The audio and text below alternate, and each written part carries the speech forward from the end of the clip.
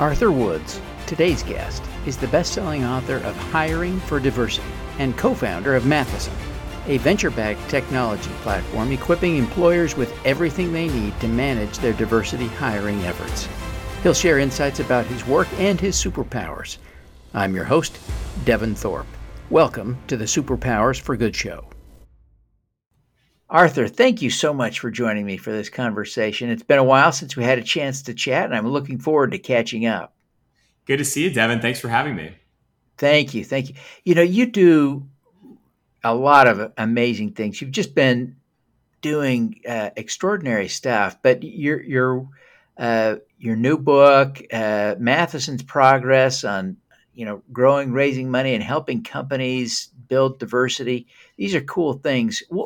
What drew you to this work? Yeah, Devin, it's a good question. I'm personally in the LGBTQ community. I grew up in a really, low-income family, an amazing mother who had nothing but love, but also we were resource constrained. And I entered the workforce and honestly overheard a homophobic slur when I first walked into one of my very first job interviews, and I felt like I didn't belong. There were years in my early corporate career where I didn't feel like I could be my full self at work, and I thought about the fact that we spend the majority of our lives at work, and if work is not a place where you belong or you're your full best self, it's not only not great for you, it's not great for society, because think of what sort of impairs us in our jobs every day. So I really felt strongly about ways, I could kind of play a role in making work a place that works for everyone, that represents society. And organizations, I think, have woken up to this need that, their teams reflect diversity that exists in society, but also are places where people thrive. And so that's really been my major impetus for doing this work. Yeah. What are the key messages of your book? The how-tos, the practical steps we can implement? Yeah, it's a great question, Devin. So, we had a chance to write Hiring for Diversity this last year. We came out in August of 2021. One of the major, themes of the book is that we need to be very intentional about how we look at diversity itself. We found that a lot of leaders take a myopic view of what diversity is, largely based on things that they believe that they can see. And what that does inherently is it sort of limits diversity, to the idea that it's not invisible. That there may be entire communities we can't see on LinkedIn that are part of certain groups, but they are, right? And we have to acknowledge that, the disability community, the LGBTQ community. It also doesn't acknowledge that there's intersectional diversity. We could be part of multiple communities. And so we tried to write about, 12 underrepresented job seeker communities to really expand that definition of diversity. I think a second major piece was that we found that the work of increasing diversity in an organization is typically very siloed to only a select few in an organization. And that's typically HR, it's typically DEI leadership. Those teams have been very resource constrained to date. So our whole model was, we need to democratize responsibility beyond just those leaders to account for everyone, to include everyone. And a major part of, I think, what we believe needs to change for this work to be sustainable. A lot of people struggle with some aspects of diversity. They feel like it's being forced on them. Mm-hmm. And so I feel like we need to pause for just a second to hear the sales pitch for diversity. You and I take it for granted. I think we just assume everyone appreciates that we need diversity and that it's better inherently. Yeah. You're the expert. What's the sales pitch? Well, the great news in our space is that the last 10 years, 15 years, if anything, has led us to many more conclusions about the fact that there's a strong ROI for diversity. We know that businesses that are representative outperform others in terms of business performance and revenue. We know that organizations that are more diverse are more likely to innovate. They're more likely to retain their team members. There's just so much that is pointing to the fact that representative and diverse organizations achieve greater business performance. But I think there's also a more philosophical point, which is are we building organizations that reflect the communities we're trying to serve, the customers we're trying to deliver to? Also, diversity of thought, right? Are we creating in organizations where we don't have homogenous ways of thinking, where we can see different perspectives, and that is actually what keeps us relevant, right? So I find that we have a lot of leaders today who have kind of woken up to okay, there's an ROI for diversity, great, it's better for business, but there's another piece which I think is even more strategic around it being really what is the competitive advantage for business. Yeah. And let's talk about that, the competitive advantage. How does a company go from making diversity a modest plus to a genuine competitive advantage?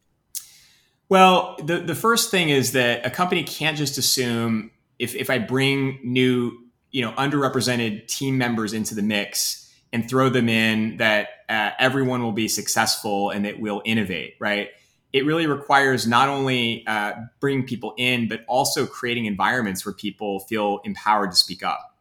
And so this idea of psychological safety is really critical, right? That we bring people into an organization, we invite them to contribute, we invite them to actually challenge. We create environments that are rooted in vulnerability, not simply just command and control, come to work and conform to your job, which in many cases the traditional way of the traditional construct of work has reinforced, right? A fear-based environment where people have to conform. And I think that's a long game for leaders, right? It's not simply just about performative recruitment to bring people in. It's actually about creating environments where people will be set up to be successful. And that takes great work. It takes inspiring leadership. It takes management that has the foresight to care about their people in a whole new way.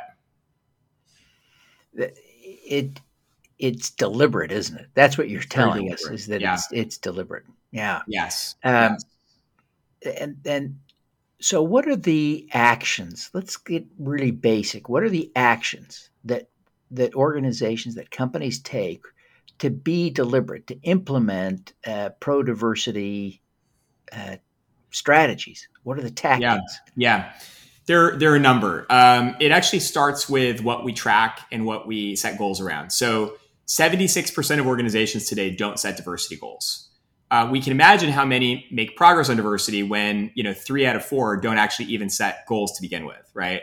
Part of the reason that I think we have an issue. So we can't manage what we can't measure. The first thing we would say is start to get measurements, right?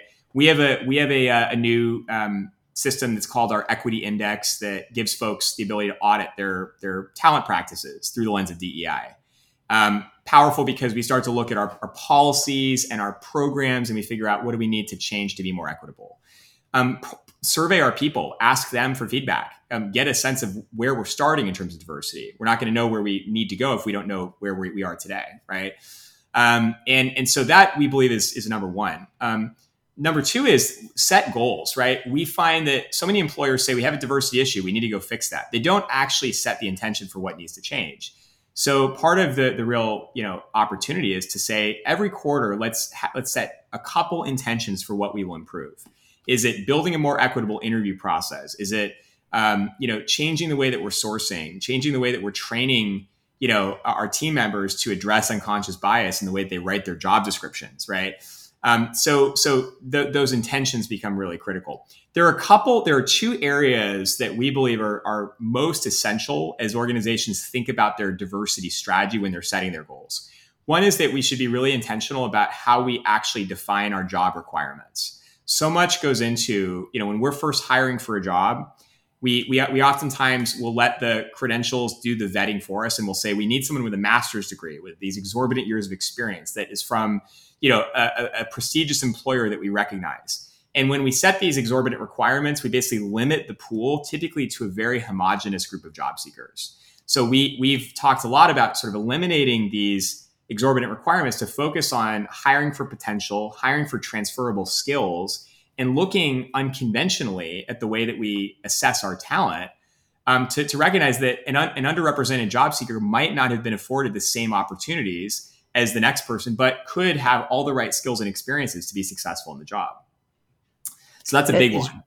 Yeah, that is a huge one. That is a huge one. I'm glad you called that out. Are there more? I don't want to interrupt your train of thought. Well, the second one I would say that is critical is really around how we structure our interviews. So we've hopefully we've scoped our jobs out correctly and equitably, and we start to engage candidates and source candidates, and we get to this critical interview stage where, if we think about it in a hiring process, most of our time is in interviews. And for a lot of leaders that have interviewed people for years and years and years, they have their system in their mind that has worked well for them. And for the vast majority, they make up their interviews as they go. They walk into an interview, not even remembering that maybe sometimes the role they're interviewing for, asking job seekers questions on the fly. And that experience can be very inconsistent and inequitable. So we talk a lot about the power of structuring an interview, of preparing in advance, of knowing the questions you're going to ask, having a consistent way of assessing the answers you hear, and that actually being a large part of what eliminates or reduces unconscious bias. And that unconscious bias is really something that I think a lot of people can say the words. Yeah. And part of what lacks, though, is I shouldn't say most, but many people, I'm confident that many people don't realize that they are guilty of this, right? Even though they can talk about unconscious bias and implicit bias, they don't realize that they do it. And it is so painful to me when I catch myself thinking, doing, saying things that violate my values at a high level, but that reveal, some of the coding from my youth, et cetera, has left me with these implicit biases that I can't shake instantly, right? Because I decide. How do you coach people to move past the recognizing and get to where they can actually change those things, or can they? Yeah. Well, absolutely. So, I think you called it out, Devin. I think the first thing to note is that we are all guilty of bias. It's pervasive in every decision we make. There are, over 140 different types of biases. And these stem from the fact that we receive 11 million bits of information in any moment, and we can only consciously process 40 of those, right? So if we think about all the sort of involuntary decisions that we make in a hiring process, for example, many of them are rooted in shorthand heuristics to make decisions quickly, And I think if we vilify bias as a concept, we start to, people start to say, I can rid myself of it. So I think the biggest thing, to your point, is that we recognize it's pervasive in everything we do. If we go off of subjective decision making and a lack of structure in things like the interview and the hiring process, we're going to likely have a lot of subjectivity and a lot of bias. So what we have to do first and foremost is structure, have a very deliberate structure and a plan in the way that we hire. And it's rooted in us slowing down, being deliberate. I love the way that you said that. And trying to be as measured as possible. We are inevitably going to, even in a structured process, we're going to, meet someone and realize, oh, you went to my alma mater, or you relate to the interview, we already start to attribute value to things, right? And so we have to just, to your point, slow down and just try to be as aware as possible that, my brain is going into this direction of starting to, plus or minus this candidate for something that may not have anything to do with their qualifications. Let's slow down and try to consciously think about what's causing that. And it's always going to happen, but I think the more that we're aware of it, and to your point, I love the whole concept of kind of going back and testing our assumptions, right? And I'll tell you, part of the way that we really do that is through case studies, right? So when we have an example, when I have an example, I heard an interviewer the other day who said a person was late to a job interview, right? And they already docked the person points. Later on, they found out that the person had gotten in a car accident on the way to the job interview, right? And already, again, they were starting to say this person is flaky, they're late, and they didn't hear the full story.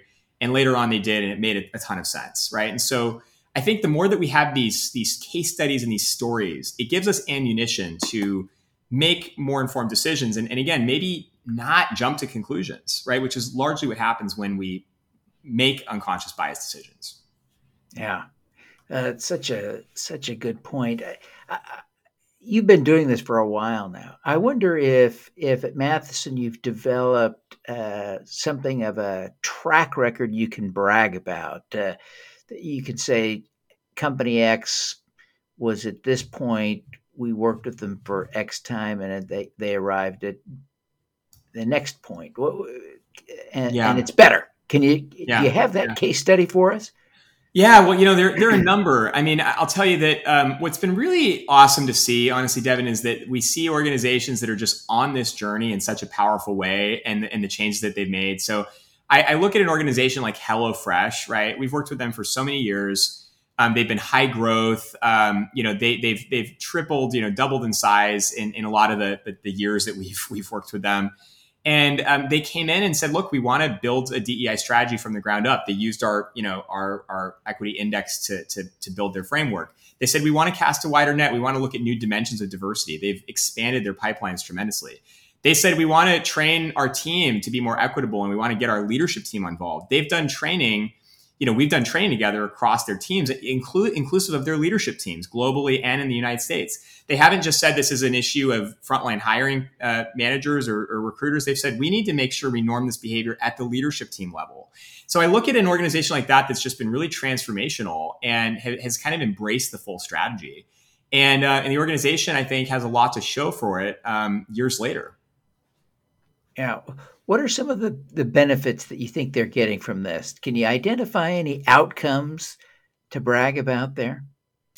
The benefits more than anything, I believe, are not just in terms of representation and in terms of, the outward ability to market this work. It's really cultural. The moment you see, I look at a great organization like Horizon Media we've worked with for years and years. They made this bold statement and they said, we have to basically tell our people that this DEI work is not just the talent team. It's not just the diversity leadership.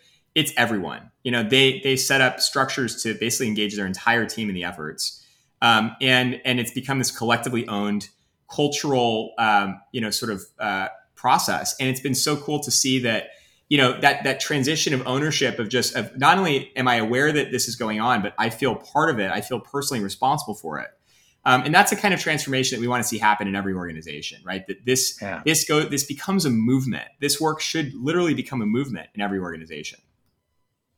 That is a huge difference from where most companies are, isn't it? So that's a great goal. That's exactly right. Arthur, you've done a lot of cool stuff for such a young guy. What is your superpower?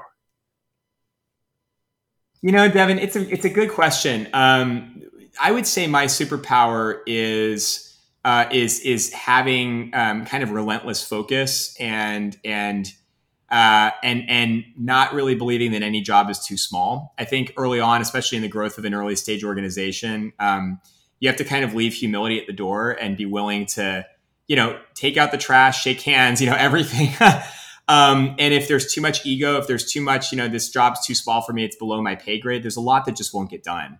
So I'm kind of one of those folks who I pride myself on being willing to do, whatever it takes to meet our goals and make an impact. And also I think to signal to my team that I would never ask anyone to do anything that I'm not willing to do myself, Yeah. Yeah. Let's dig a little deeper on that. I'm intrigued by that. Can you think of an example where your willingness to do some of those hard, difficult, painful things has paid off?